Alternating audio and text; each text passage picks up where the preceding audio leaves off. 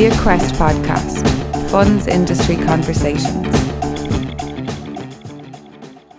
Hello, podcast listeners, and welcome to this episode of the Equest Podcast with me, Danny Lawler. If you're new to the podcast, do make sure to hit the subscribe button and also be sure to share and like. On this episode of the Equest Podcast, I'm joined by Anne Shields of Finlexus, who is a sustainability expert with a particular focus on regulatory compliance. With sustainability and ESG being so high on the to-do list for so many in the financial services industry, I thought it'd be great to get Anne on the show to chat about some of the regulatory compliance issues that are out there, some of the deadlines that are looming, and there are many. Also was interested to know whether we should be aiming for perfection even on day one, or whether good enough is good enough as those deadlines roll around and still a lot of the detail is to be settled. But more than that, I'm interested to know about how firms in the financial services industry, including professional services firms, approach their own issues on sustainability. So how do they run their own business so that they are not only talking the talk, but walking the walk and showing that their business is sustainable and doing its best for the environment and the local area as well. So thankfully, Anne is able to answer all of those questions and chat with some great insights on both regulatory compliance and the deadlines coming up and the practical steps that businesses are taking, and also some of the innovations that she's seeing firms undertake and some of the challenges that they're working their way through as we all hopefully try to become more sustainable and more in tune with the needs of the planet. So on that note, let's get on with the podcast. The Equest Podcast, Funds Industry Conversations. Hello, Anne, and welcome to the Equest Podcast. Hi, Danny. Thanks very much for having me. Looking forward to the conversation. It's great to have a sustainability expert on the podcast. Good. Well, I'm delighted to be here. And am I just a sustainability expert? Yeah, I'm trying my best. Well, what is a sustainability? Well, for me, I guess the answer to that would be very broad ranging, because obviously sustainability covers so many aspects of our society, our economy, our businesses. But in my case, for me, I would very much focus in on sustainable finance and sustainability in particular in regulated financial services entities. It's such a topical issue at the moment. Do you find that it arrives at every conversation you have with regulated firms and every conference that you go to? It does. Now I'm in that space because the business that I run is a sustainable finance regulatory consultancy. So it is all consuming for me at the moment.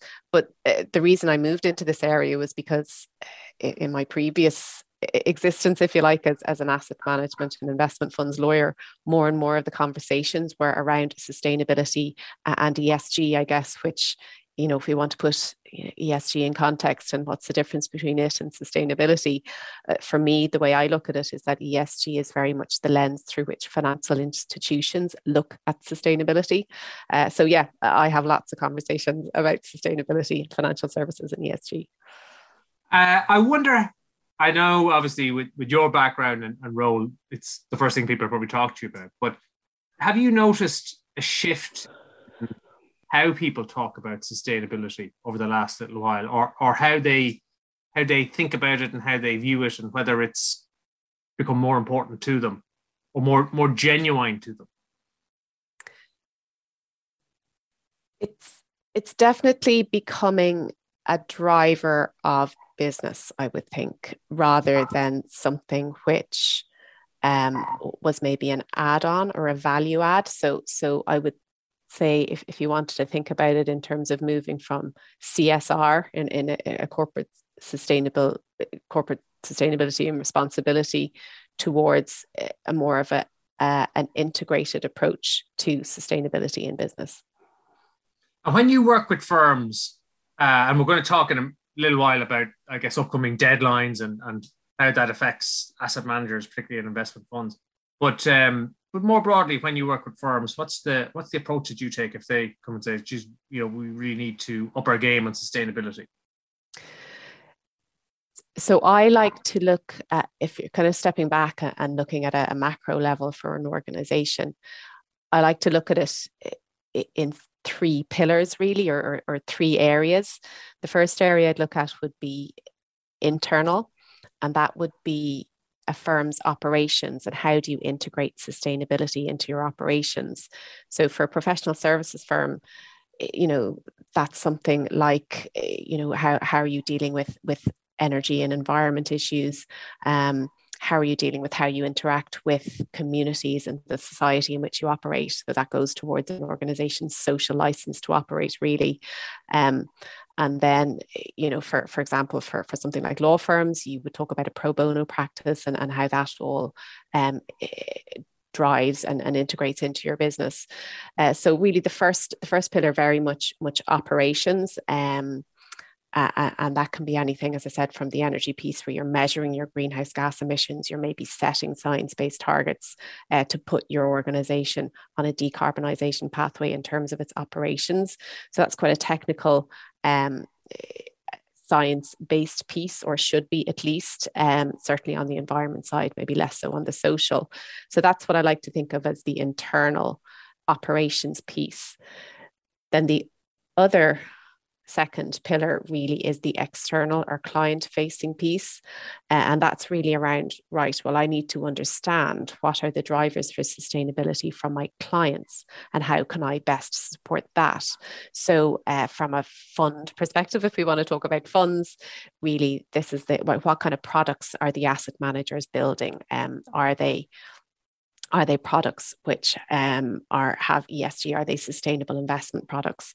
And we'll come on to, I guess, talk about SFDR and products that disclose as Article 8 or Article 9 funds.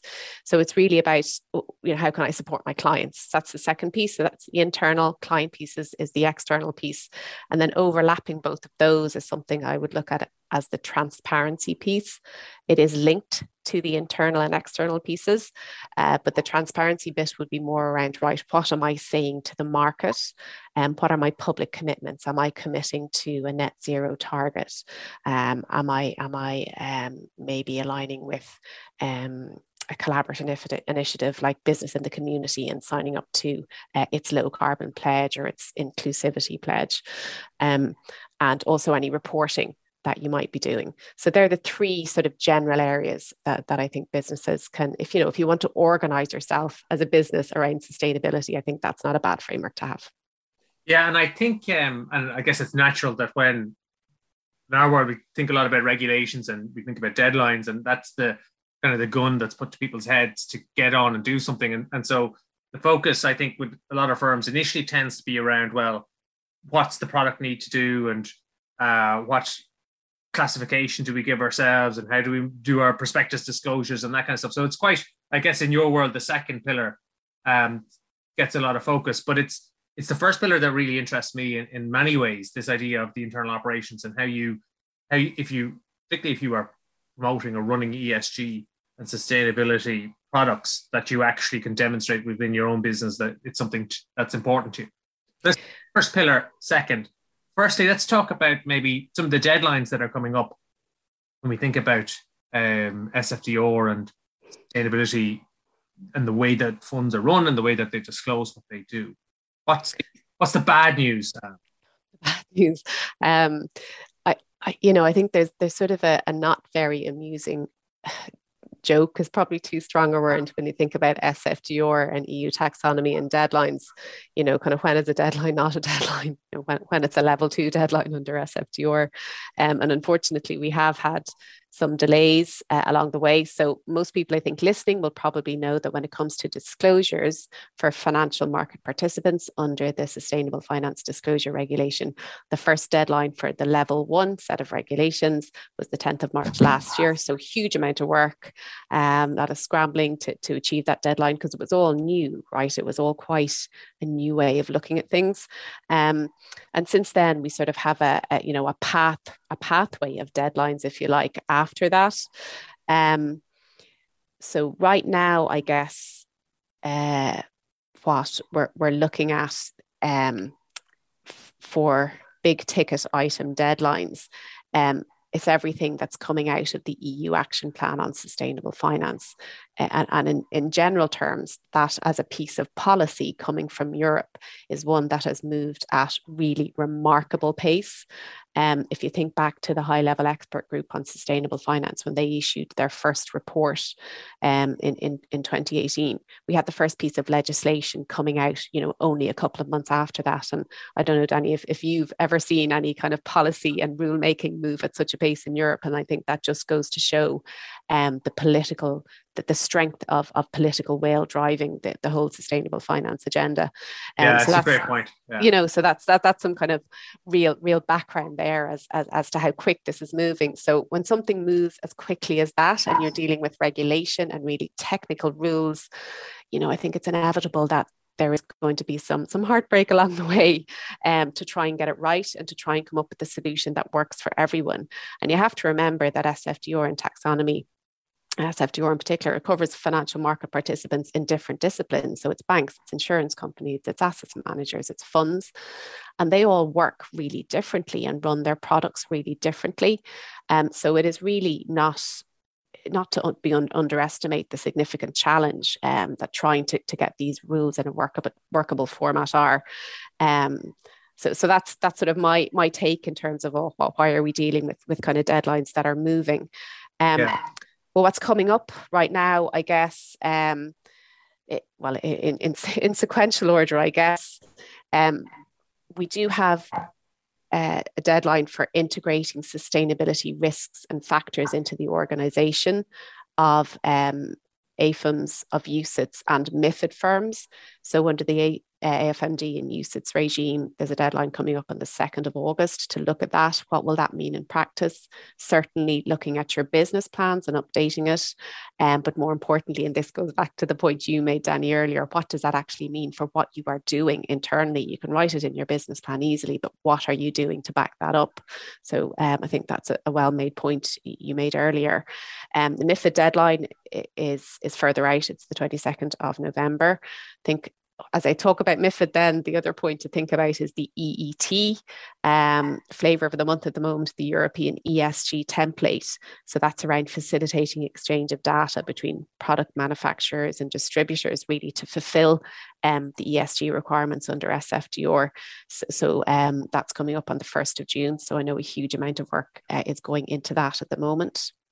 Yeah. On SFDR and taxonomy, we have coming up at the end of the year, the pre-contractual template disclosures for products which are disclosing under Article 8 and Article 9. So that for me is keeping me really busy with people looking at that. You also have website disclosures aligned with that. So I think the way it's structured is the pre-contractual templates are supposed to be as sort of concise as they can be. And the website is where you're going to put a little bit more detail, a little bit more explanation. You also have a periodic disclosure deadline on the 1st of January. Obviously, that will be, you don't have to produce the reports until 4 months after the year end. So that'll be a little bit pushed out. So pre-contractual disclosure is definitely in the line of fire. On the 1st of January, you've got disclosures for the 2nd, 3rd and 4th environmental objectives under the EU taxonomy, which is sustainable use and protection of water, circular economies, pollution prevention and control, and protection and restoration of biodiversity. So some hard and fast deadlines in there and really complex technical stuff. But I think if you wanted to sort of go to one resource that sets these deadlines out quite neatly, that's the SFDR and taxonomy ones, you can take a look at the ESA supervisory statement on SFDR that issued on the 24th of March, just gone, which has a nice table at the back, which sets out a lot of the deadlines in a neat format. Yeah, I think, and you can dissuade me of this, Anne, but there was a real political imperative to get this done quickly. And so it feels to me like the deadlines are set, knowing that they're very ambitious and that the chances are that the technical detail to back them up probably won't be ready on time, or certainly won't be ready and tested before the deadline comes. But it's nearly more important to just get on with it, get the deadline out there and do as much as you can for that date. And if it's got to slip back, whether that's through some sort of an ESA letter advising of expectations of supervision around what's going to happen on the transition date. Well, then maybe that's good enough. But the imperative being to get the date done and get the deadline done and be seen to be moving quickly, and kind of fix the rest of it as you go, so that the first set of, if it's disclosures or whatever, may not be perfect, but will get better over time. Is that your sense, that it's kind of build it and then fix it after? I think that's right, Danny. I think that's almost what I'd like to see happen, really. Wouldn't like to see any momentum being lost in terms of organizing all this information and getting to grips with the technicality of what's needed. And I would welcome the supervisory approach that you've just outlined there, in the sense that, right, we're not going to be perhaps too harsh at the start because we don't have all the ducks in the row anyway, but better to have it done, as you say, and be a work in progress to improve on than not to done at all. Yeah, I'd really like to see that approach. Yeah, I think when it comes to impositions of deadlines for transition or what have you, it's easy to get very focused on that date and maybe lose sight of the fact that this regime is going to be around for an awfully long time, most likely. And maybe good enough is good enough for day one, and then you work towards making it better, rather than trying to have perfection on day one, when that's not really going to happen. Yeah, I mean, it's hugely complex work that's being done, particularly around the EU taxonomy. I mean, nothing like this has ever been really done before. The classification system for economic activities contribute to environmental and social objectives. So yeah, it's really tricky stuff. And already we've seen a couple of notifications coming out from the ESAs. You probably have seen them in the last month or 5 weeks, actually saying, oh, well, hang on a second, there might be a tweak to the principal adverse impact regime, and we're just going to take another look at the taxonomy disclosures to make sure we got those right. Also, sorry, wasn't there a change at the end of the very end of last year about introducing gas and nuclear into the EU taxonomy, which was caused kind of uproar between the scientific community and the political community. But we might want to address that from a disclosure perspective by putting something in there as well. So already, we only got the draft regulatory technical standards out, fingers crossed that they were pretty much going to stay the same until they went through the legislative approval process at European level. And now already we're kind of getting murmurings that, well, hang on a second, there could be a tweak or two here. So I think that's just the way it is, and we sort of have to accept it. Difficult to organize and manage, your disclosures as an asset manager or a fund management company. I fully agree, but I think we kind of have to accept that that's the way it is. Yeah, and do as well as you can for day one.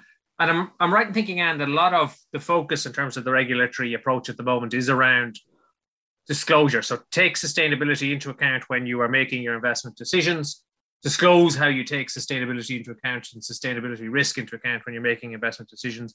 And then if you're going to categorize yourself and your products as being particularly ESG focused, then we need to make sure you're not greenwashing. So we need to make sure that that there's a measure for how ESG, how sustainable your products are. That's generally where the focus is at the moment, is it? Yeah, it is. And again, I think that was very much a decision taken at a political level in Europe. How do we push this agenda, right? How do we push this sustainable finance agenda? We know where we want to get to. We want all the decarbonisation done that we're committing to done. How do we get the financial institutions to row in behind this? What policy levers can we pull to get them to do this? And I think disclosure is one policy lever, even though it's kind of the end of the process, as you've described there. The important bit is, what are you doing with your product and where is that money going? But if we're forcing people to disclose what they're doing, well, then they're really going to have to think about it. And I think that was quite a deliberate decision on the part of the policymakers to do it that way.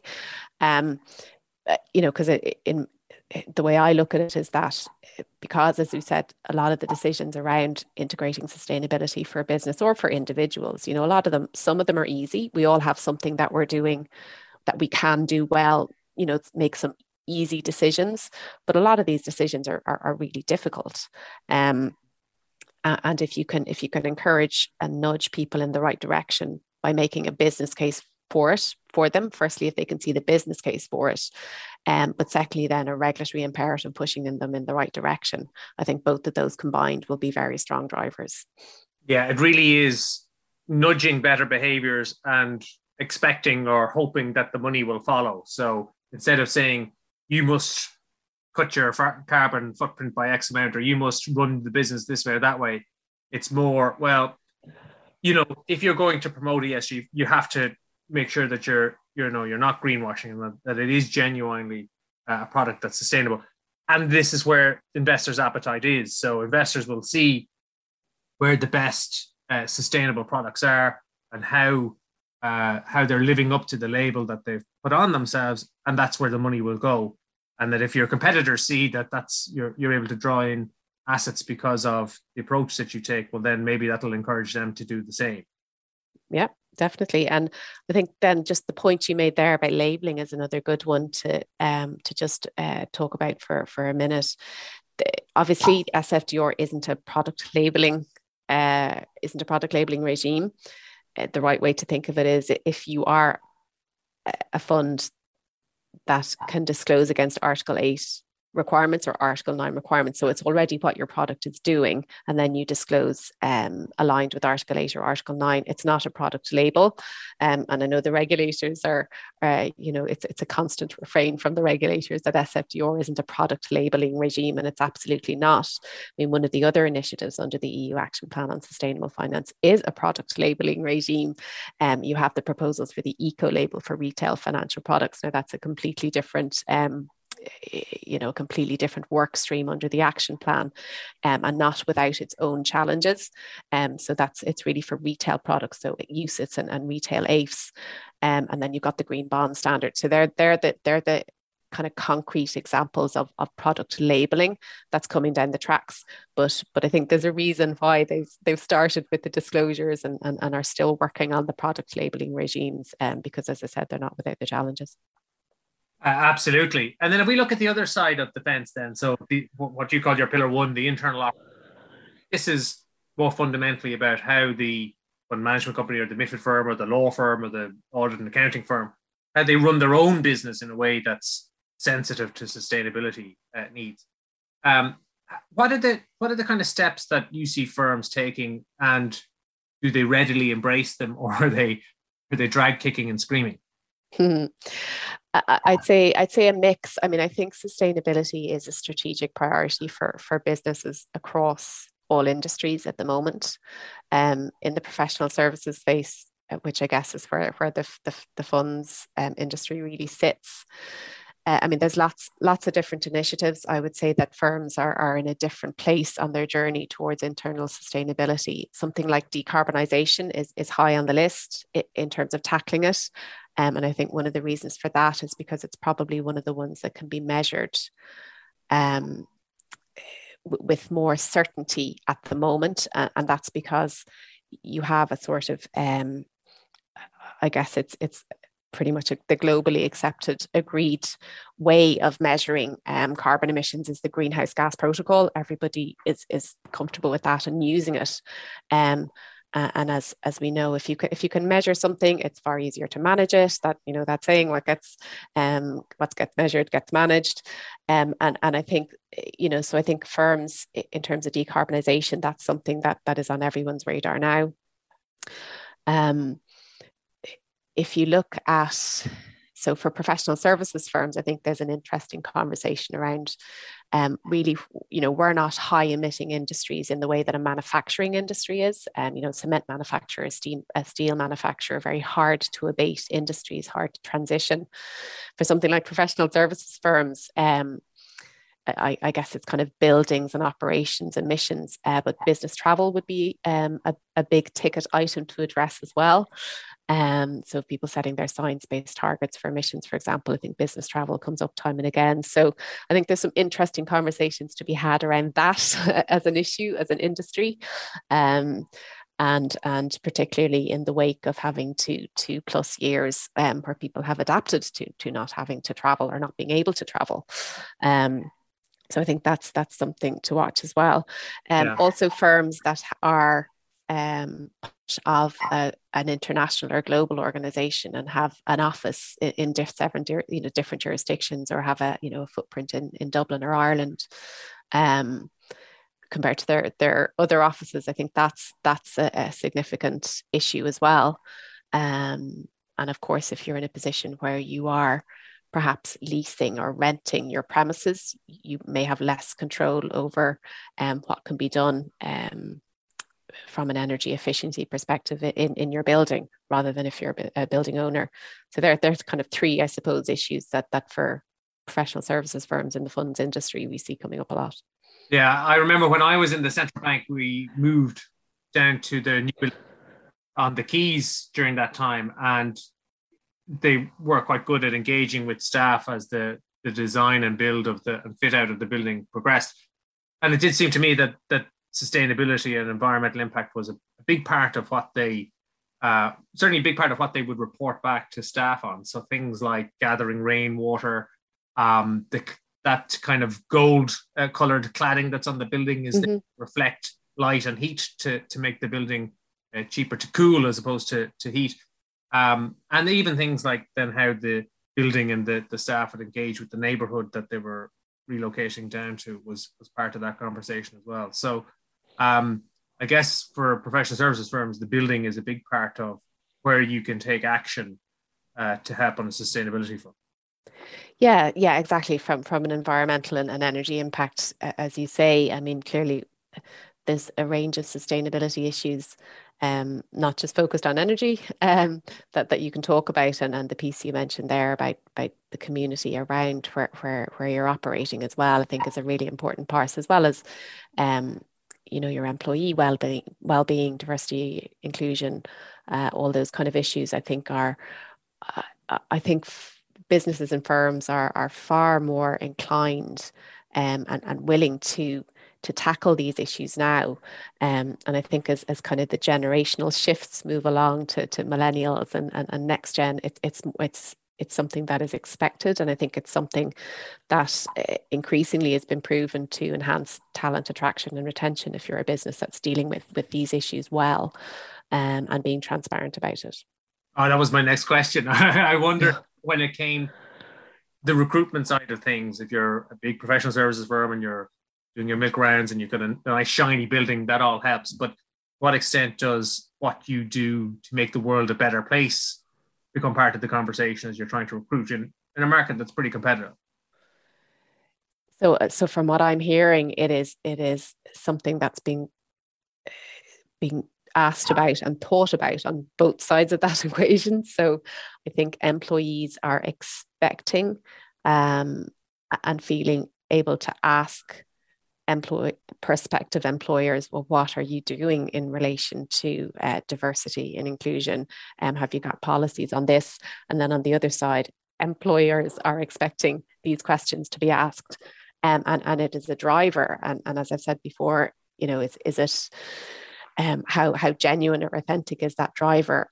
I mean, I will take any driver to tackle a sustainability issue within a business really well. And if it's something that a business is aware, well, I'm going to attract, really talent, and I'm going to retain my existing staff if I'm addressing these kind of issues really well. I think that it is welcome as a driver to having positive resources in place for employees. Presumably it feeds in on the other side as well, in terms of when a client is choosing a professional services firm, or maybe when a large institutional investor is choosing an asset manager to place their assets with, that part of their due diligence is around the sustainability of the business that they're looking to engage, and how well you're able to answer those questions could have a big impact on your ability to succeed in an RFP. Yeah, I'm looking at that at the moment, actually, for professional services firms, and I'm coming across some interesting reports actually that have tried to measure, just by asking professional services firms how often are you being asked to include information on your sustainability practices in RFPs? And I think the figure I looked at, now this is, I think, was a report from 2018, so it's probably even more by now. I think about 85% of firms said that they're being asked in RFPs to include information around their sustainability practices. I would love to know how that answer is weighted compared to fees. But anyway, that's for another day. Yeah. So listen, let's move towards wrapping up. I'm interested in kind of anything that's particularly innovative that you've seen firms do, either if it's in terms of that second pillar, how they disclose their approach to products, or on the first pillar in terms of how they manage their own operations for more sustainability. So anything that's particularly innovative, or anything that's particularly challenging for firms? Any little nuggets for us on those? Yeah, so I mean, I've mentioned a couple of them already, and I sit on the steering committee of a voluntary industry initiative called the Green Team Network, which was a winner of an Irish Funds Sustainathon, so sort of a competitive initiative around sustainability issues a couple of years back, and we've been looking at across the Irish funds industry and member firms, how people are dealing with sustainability issues, mainly internally, actually. So there's a lot of I think businesses can get a lot of support and a groundswell of enthusiasm from their staff through green team committees. Actually seem to be a place where a lot of good initiatives spring from. So that's something that we're seeing more and more. I think encouraging peer-to-peer networking is really important, because not all of this it should be seen as giving yourself a competitive edge, I would think, particularly on the internal piece. Obviously, the external piece is a little bit different. So peer-to-peer networking around sharing information about, right, well, how did I get the latest ISO accreditation certification for my building energy management? How did I get on that journey, and what resources or support did I use along the way? So they're two quite interesting aspects that we're seeing at the moment. On the external piece, I mean, a lot of it is driven by tackling the regulation at the moment, and I think that is, I think that can be a challenge between complying with what needs to be done versus being really innovative. There is, I hope people are kind of seeing beyond that and not getting bogged down with the disclosure, because there is a lot of talk in the bank space actually at the moment around having to deal with so much disclosure that it's difficult to get the resources to look at being innovative and creating the kind of innovative products. But I think a good sort of message to take away is that there is still quite a gap between intent, action, and impact. And that, I think, really is where we want to go. We want to be actually having meaningful impact with the financial products that we create, where the flow of capital is going to support a circular economy, a more low carbon and resource sustainable economy. So I think another, that's another good point to mention, is kind of the gap that still exists between intent, action, and impact. Yeah, I think from my tuppence worth, the asset management industry and financial services, we're an agency business. We're at quite a remove from the people that we are hopefully helping, the investors, whether they're saving for a pension or saving for a child's education or whatever their own saving needs are. We're not curing cancer. We're not, seeing a sick animal come in and watch them walk out. So it's difficult to see the positive impact that we can have, because we never see the whites of the eyes of the clients that we work for.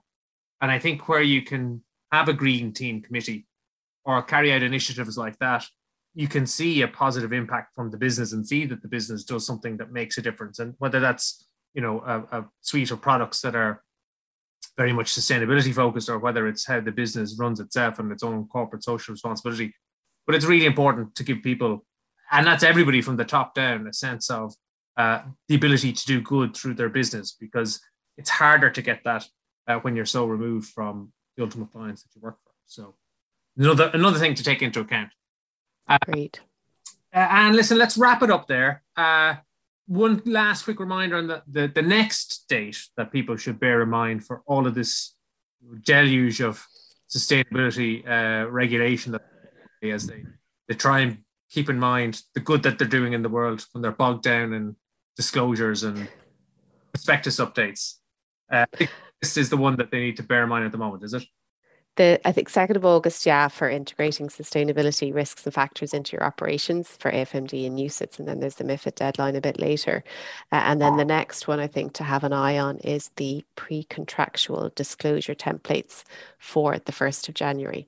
Now, as I said, we've had a few letters issued by the ESAs saying, well, hang on a second, we can see some tweaks already we need to make. And also you probably will have seen the questions that went from the ESAs to the European Commissions on some net points around SFDR. So even the ESAs themselves saying to the Commission, hang on a second, we need a bit of clarification on this before we can press go. So I would keep those dates in mind, but also stay tuned in to the regulatory and supervisory commentary that's running alongside the clock ticking towards the deadlines. So as your heart sinks when that your disclosure and work has been undone and you now need to revisit it because somebody's changed their mind, just remember that you're doing it in the greater good. Okay? Doing it for the greater good, and none of the work that's been done already is wasted work. Absolutely not. No. Great. Thank you very much, Jan. It was wonderful having you on the Quest podcast, and great to have your time and your insights on how things are progressing in this front. Yeah, not at all, Danny. It's been my pleasure. Thank you. Thank you, podcast listeners, for tuning into this episode of the Quest podcast. We'll catch you next time. The Quest podcast, Funds Industry Conversations.